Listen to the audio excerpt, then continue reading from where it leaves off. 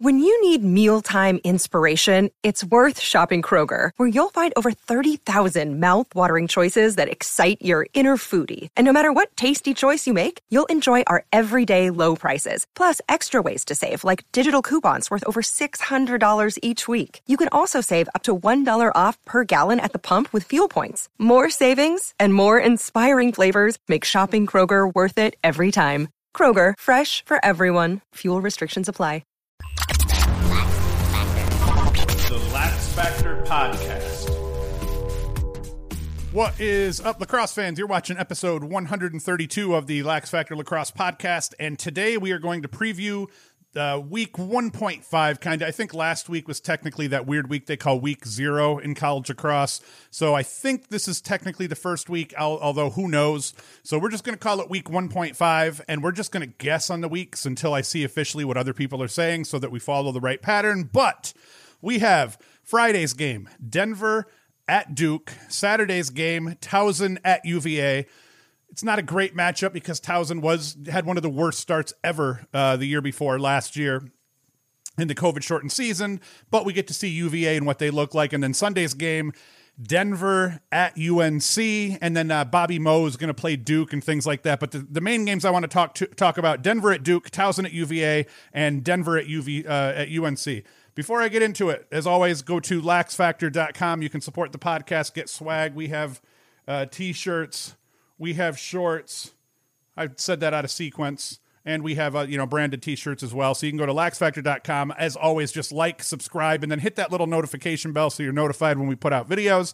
And if you want to listen to the audio version, go to anchor.fm/laxfactor. But you can find us audio-wise anywhere they have podcasts. Spotify, Apple, Google. You name it, we're there. So, to get right into this here, we have number 5 at number 1 Duke, Friday night, our happy hour game, as everybody's calling them. And, I mean, overall, the story of this game is Denver's already played, and they played poorly against a team in Utah that played brilliantly. It was a big mismatch. Denver really should have put it on Utah, but Utah came out and played their best game, and Denver came out and really kind of played their worst game. They can't do that against Duke. They won against Utah. They cannot do that against Duke. Denver started really slow like they did against Utah, against UNC last year, and went down 5-0, spotted UNC 5 goals pretty much. They can't do that. They have to come out and start quickly. So that's, because if they play poorly against Duke, Duke is going to put the hurt on them. Historically, since 2014, Duke leads the series 4-3. Duke's won the last 3 meetings. Denver won the 3 meetings prior to that. The largest margin of victory over that span, because I was thinking these are going to be a bunch of 1-goal games, but they really weren't. The largest span was Denver beat Duke by 5, 14-9 in 2017.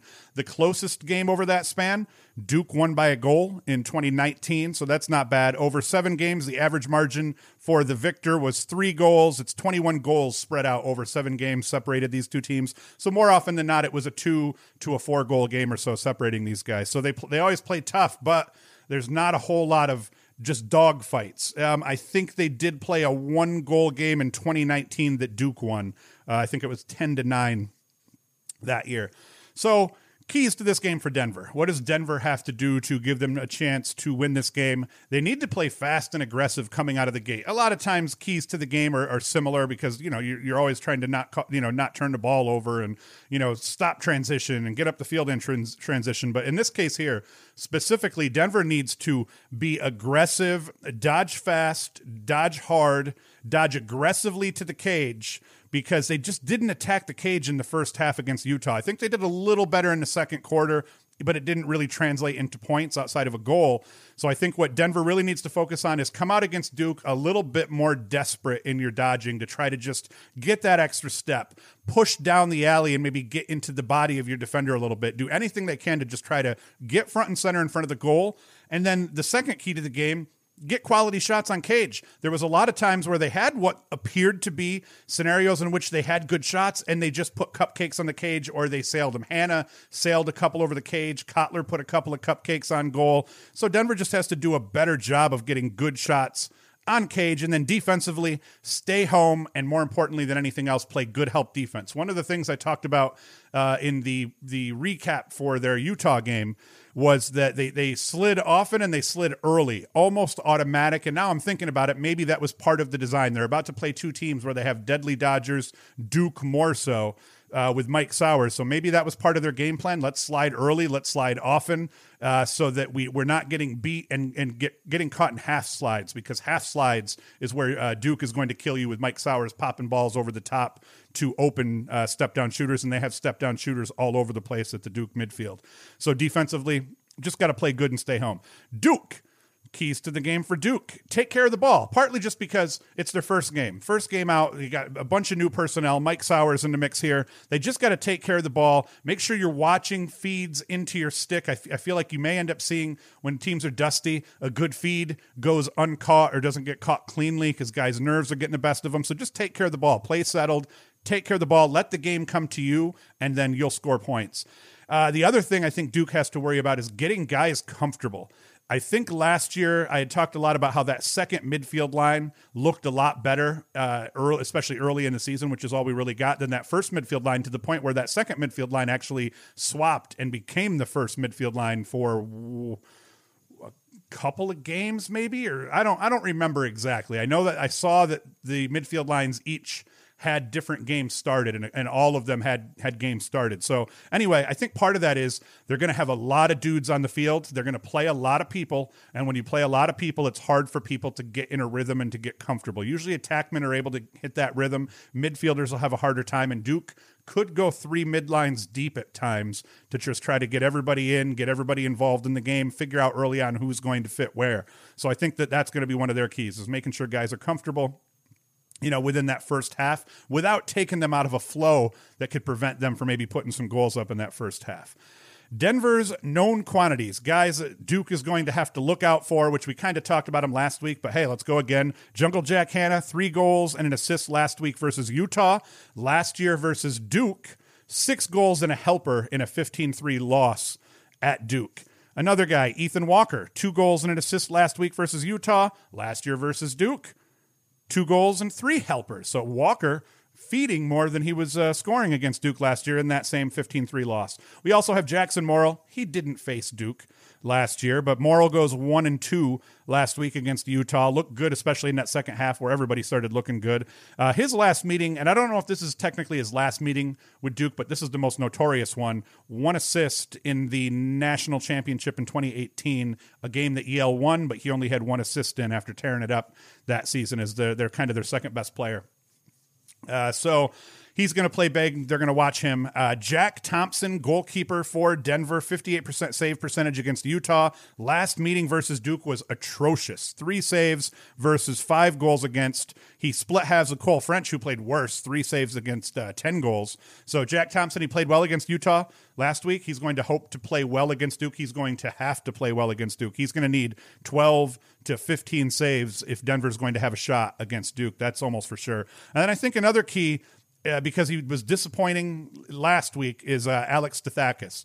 He's the guy who's taking the faceoffs for Denver right now. He really needs to split him with Duke. He went 7-14 last week against Utah. I expected him to win, well over half. I figured he'd go, 10 of 14 in a game like that. He goes 7 of 14. He needs to do at least that against Duke. His last meeting against Duke, he was 12 of 27, so he was close. He needs to win a couple more faceoffs than that. He can't go under 50% against Duke, I don't think, because Duke's going to put up points. They're going to put up points in bunches, in spurts, so he's going to have to try to limit their possessions. That's going to be important. Duke's known quantities. Mike Sowers, we know about that. Last year, 16 goals, 31 helpers, and just a boatload of points for Princeton. Dyson Williams, he played Denver last year, 3-1. Last season overall, 25-5. The dude's a goal scorer. Owen Caputo, he's one of the dudes on that second midline that played so well. Last year against Denver, he was their leading scorer, 3 goals and 3 helpers. And overall last year, 12-8 for 20 points. So Caputo, one of the guys that anchored that second midline that at some point became the first midline, a very solid midfielder. And you have back also Manown. Manown last year, 3 goals against Denver, 14-4 on the season last year. And then Robertson's back. He was injured in 2020, but he went 4-1 against Denver in 2019 in a 1-goal win. JT Giles Harris, the key for him is going to be don't try to do too much. Denver's probably going to avoid him a little bit, and he just has to make sure he's doing what he can on wherever he is on the field in that moment. Top dogs like him tend to play a little bit rough off ball when they try to do too much, so you can kind of take a top dog out of his game by trying to get them moved around, trying to avoid them, get them frustrated, or avoid them to the point where the first real dodge they see is at a key point when they haven't really gotten any type of real warm-up or game flow yet. So just make sure that you do good. Last time against Denver, just 3 ground balls, 2 caused turnovers because people avoid him. So that's big. Mike Adler in cage, I believe that's who we're going to see start for Duke here. St. Joseph's transfer, big deal here because they have the chance to have a goalie that can make 55 to 60% of his saves. Last year, 59% for Adler against Penn last year. 13 goals against, 59% save percentage off 19 saves in a 1-goal loss to Penn. That was their last regular season game. And then the only other tough team St. Joseph's played last year, or real tough team, I should say, he had 12 saves against Penn State in a 19-4 loss, but he gave up 16 goals, made 12 saves. That's not that bad against Penn State in a huge route like that. I think another key for Duke is going to be Jordan Jinder. I don't know who their faceoff guy is going to be. I know they had a transfer in, I think, as well. So last year, Jinder against Denver, 18-28. Overall, 59% faceoff percentage last year for Jinder. So he was solid. So I think they did add a transfer to that mix. So they have depth at that spot. So that's going to be key. And then, who knows? Brendan O'Neill, a couple other guys that'll end up factoring as well. Will O'Neill play on attack? Will he come out of the box? Will he do a little bit of both? That will be interesting. Now, my prediction in this game is, actually, I'm going to set the line first. I'm going to try to do lines again. I'm going to be a little bit more reserved this time. I'm going to spot Denver 2.5 goals. So I'm saying Duke at minus 2.5. My predicted score, though, I'm thinking Duke 15-11. I think that Duke has been typical. I think that Denver playing a game before Duke isn't going to help them as much as you would think. I think Duke's going to maybe have a hard time early, pick it up somewhere between the second and third quarter, and then finish off 15-11. That's my predicted score. I think both teams are going to have some crap moments overall in the first half, but I think that Duke ends up winning out once they get settled, find their voice, so to speak, and I think that in the end that's going to help Duke out. So 15-11, that's my prediction. Don't take that to the bank because, as you all know, I suck really bad at predictions. Let me get a drink. All right. Next game up, Towson at number 6, Virginia. As I said, this should technically be a rout. Towson last year, one of the worst starts they've ever had in the program history. I think they started 0-6. I talked about how they could have gone 0-9. I still say, though, I think they were one of the best 0-6 teams to ever play the game. I think they just had a bad run with the schedule, and they were down a little bit. But even UVA was coming off a rough start last year. They didn't start hot like some people had thought they were going to. So, Virginia comes into this a heavy favorite. Historically, they haven't played, not since I could find, and I wasn't going back past 2014 where Inside Lacrosse had the games up. Towson keys to the game, and this is going to be really generic here. Take care of the ball. UVA is going to be playing aggressive on defense, and if Towson can't take care of the ball, it's going to hurt them in the next area that they need to take care of, which is limiting UVA's transition. Keep Ian Laviano away from those celebrations where he's scoring goals in transition or someone else's and he's doing spins in the air, jumping on piles and crap. Don't let Ian Laviano be the spark plug by burning you in transition. Take care of the rock. That will limit the transition plays that Virginia gets a shot at. But, they also just need to try to get their butts back on defense. If UVA is going to run one way or another with a guy like Connors at LSM and their defense is just aggressive, forces turnovers. So they need to limit transition and take care of the ball. And those things are kind of one and the same.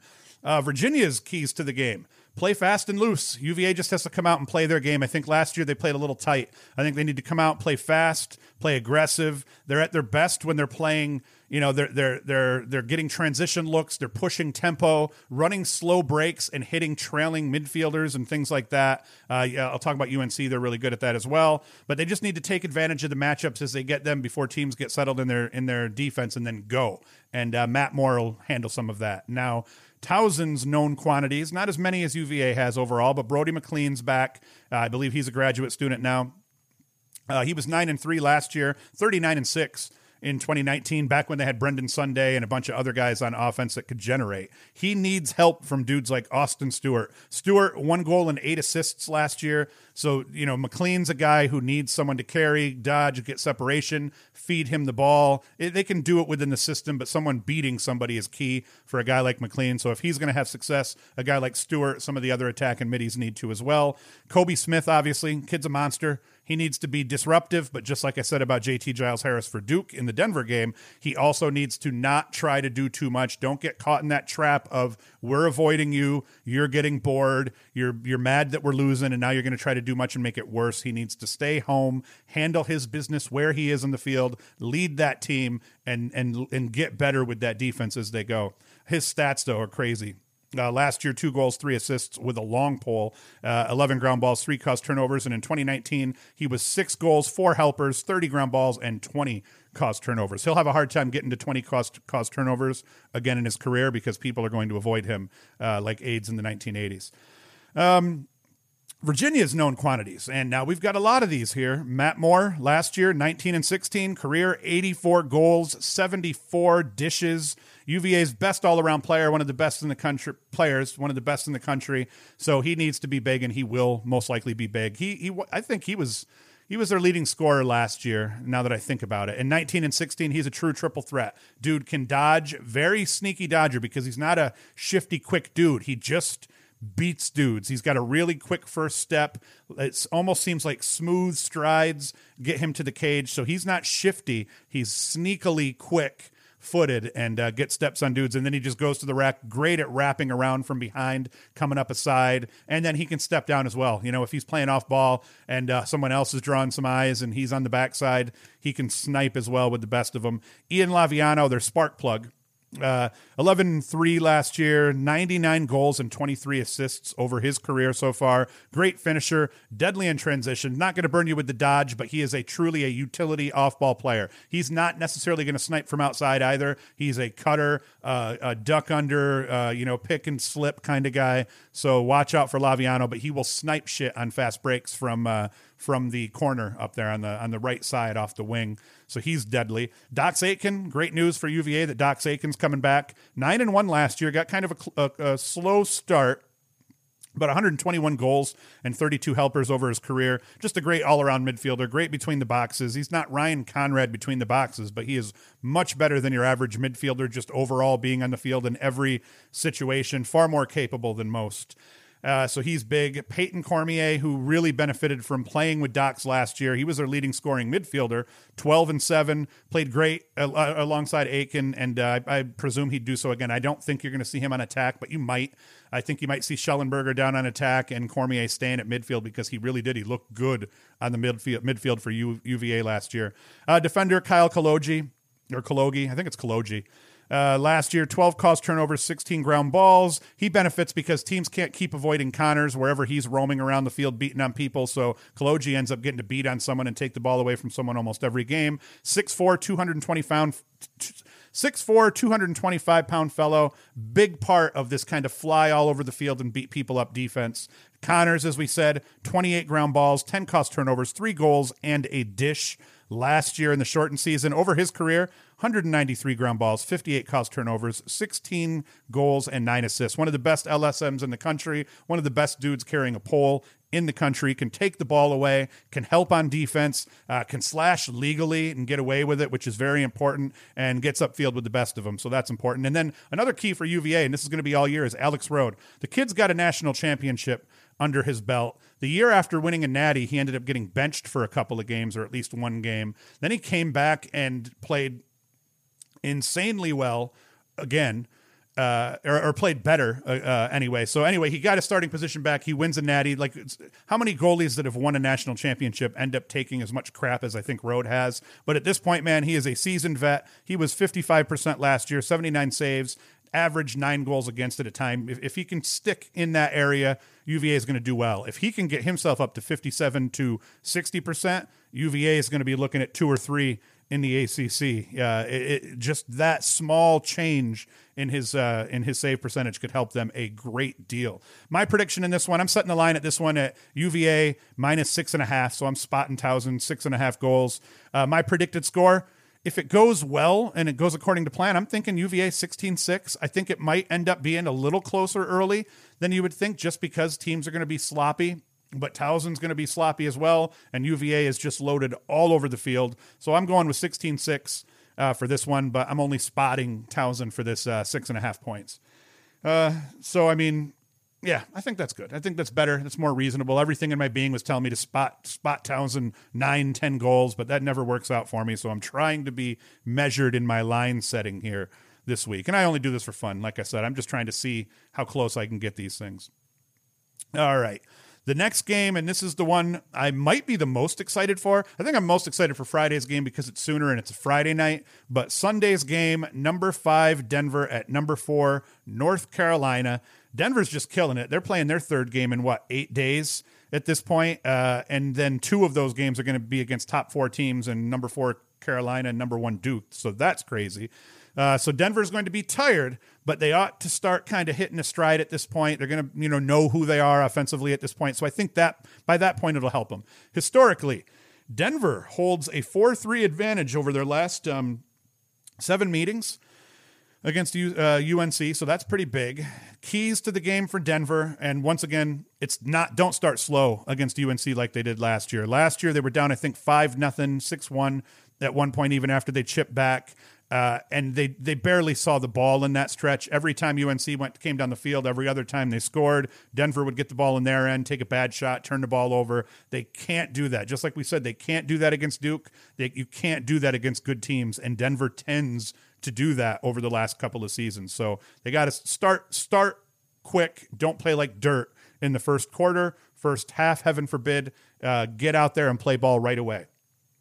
Now, I didn't mention Denver trying to control Sowers or anyone specific on Duke, because you're not going to control Sowers. You just have to play all around good D and then try to outscore Duke overall. I think against UNC, I think if you limit Gray and Solomon's touches a little bit, and you could do that through maybe selective shutoffs as the ball's getting moved around.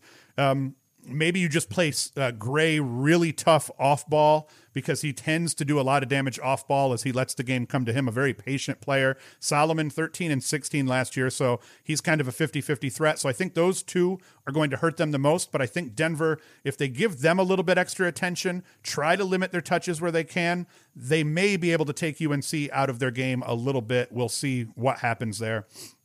And then limit transition, partly because no one's better at getting into a slow break situation, letting middies fill in on the field in the sub situations, and then finding open mids out top for step down shots. So they really have to limit that transition, get back on defense, spot up, find a man, match up, make sure everybody's good. Don't let UNC get those easy step down shots out of the midfielders, because it will kill them.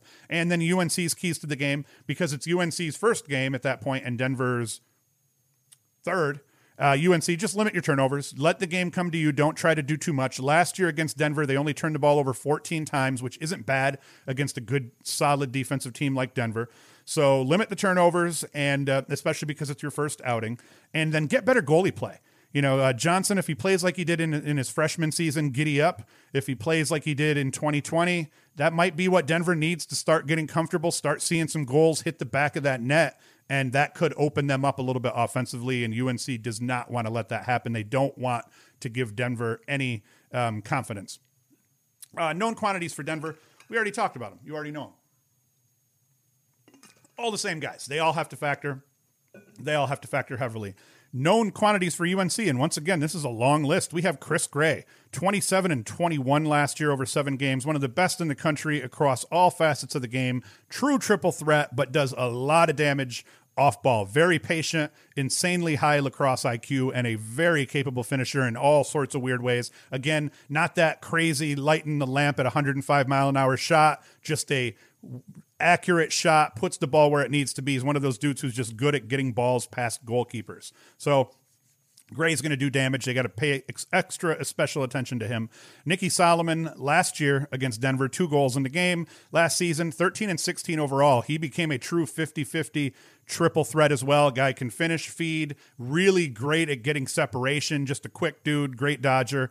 Tanner Cook, last meeting, 3 assists against Denver. Last season, 20 and 7. Big boy, finds matchups, bulls people, and one of those dudes that loves letting the dudes draw heads, and then just, he'll get a ball out top, from a guy behind or something like that, and we'll step down and he will rip 100 mile an hour cannon on you. Justin Anderson, he went 5-2 against Denver last year. He was huge in that game. 15 and 7 overall last season. Another do everything kind of guy coming out of the midfield for UNC. And then on defense, Will Bowen, not huge stats against Denver. I saw that he took a shot in that Denver game. I watched it the other day. 2 ground balls caused turnover in their last meeting. On the season, though, 16 ground balls, 8 caused turnovers in 7 starts. Kid's a junior from a school perspective, and actually is going to graduate. So he's technically going to graduate and is a senior from a school perspective, but he is still only a freshman from an eligibility standpoint because of an injury his freshman year. COVID season his sophomore year, his redshirt freshman year. So now he's still a freshman from an eligibility standpoint, but he's going to be a graduate student at, I think Georgetown is where he picked. So he needs to just play good. They're going to avoid him a little bit, I think, overall, but they not enough. So he's going to end up guarding someone who's really solid that's going to want to go to the goal. He has to play good. I predict they'll probably put him on Jackson Morrill, would be my best guess. And then in cage, it's going to be important here that Caton Johnson plays tough. 9 saves, 13 goals against last year against Denver, 41%. He still won the goalie battle because Thompson played terrible, as well as whoever else played goalie for Denver last year against UNC. But Caton Johnson needs to be better. Last year, 46.2%. Everyone was really thinking that kid was going to get himself above 50% his sophomore year. And UNC, they did not play. They played kind of a crackerjack schedule. They played Hopkins and Denver, tough games, but then they played Colgate, Mercer, Lafayette, Furman, and Bryant. He needs to be better. For him to have a 46.2% save percentage before he even got into ACC play last year, he was going to be probably end up being below 45% if he kept on at that pace, and that's not going to be good enough playing in the ACC if you're a goalkeeper who had aspirations of being an All-American. My prediction in this one, I'm going to set the line for this one. I'm going to spot Denver 2 goals, so we're going to go UNC at -2, and my predicted score, UNC 17 and Denver 14. I think that Denver is going to finally put some points up. UNC, of course, is going to put points up. And, North Carolina, they present Denver with similar problems to Duke, but because their offensive depth is insane, but they don't have that crazy Mike Sowers Dodger. So I think that's going to be where Denver, if they look good on defense against Utah, they just literally could do nothing right on the offensive side of the ball. So as long as they can play like that and play good help D, not get beat by Dodgers too much, giddy up. They're going to be pretty good. We have more games to rip through real quick. And actually, I'm just going to touch on these and tell you who's playing, and then we'll cover these games a little bit more in Saturday morning's live stream at 10 a.m. This weekend. So if I go down here, we've got on. So all this kicks off with Duke Denver at 3 p.m., the happy hour game on Friday of this week, Friday, February 5th. And then we have Saturday games. We have Bellarmine hosting Utah, 12 o'clock. We have Mercer hosting Lenoir Rhine at 4 o'clock. And then the UVA Towson game is at 4 o'clock on Saturday. And then Sunday, we have North Carolina, Denver at 11 a.m. that morning, Sunday morning. And then we have Duke and Robert Morris at 4 p.m. It looks like the North Carolina-Denver game is going to be on ESPNU. I think the Duke-Denver game is going to be on the ACC network, maybe only the app. I'm not sure. And then I think the UVA Towson game is also going to be on the ACC network. So that's it, guys. We've got a bunch of lacrosse to watch this weekend. I don't really have anything else to say because I think I've already been talking a really long time. We have the Saturday morning 10 a.m. live stream where we'll talk about all these games again, but I will go a little bit deeper into Mercer, Lenoir Rhine, as well as the Bellarmine game. and the Duke Robert Morris game. We'll talk about the games I didn't talk about a little bit on Saturday. We'll field questions from all of you guys. We had a killer live stream last week, and we had, I think at one point, 64 people was the max watching. I might be wrong. It might have only been 54 people at one point, but before it even ended, we had 700 views over the course of the live stream that morning. We ended up going from about 10 a.m. to about 11, so probably try to give myself a little bit more time before the UNC game starts at 11 a.m. So we'll probably go from about 10 a.m. to about 10:45 or so Saturday morning, 10 a.m. This Saturday morning, 10 a.m. live stream, youtube.com/Lax Factor. As always, be sure to like, subscribe, hit the notification bell. You can go to laxfactor.com, support us that way, get some swag. Share this video with everybody that you know. If you like the audio version, go to anchor.fm/Lax Factor or anywhere where you get podcasts. If you are listening and you want to listen or watch the video version, come to youtube.com/Lax Factor. And that is it. I will be back Saturday morning, 10 a.m., and then again Sunday morning with the recaps from the weekend's games. And that is it. Thank you for watching. Thank you for listening. And Hoost is out.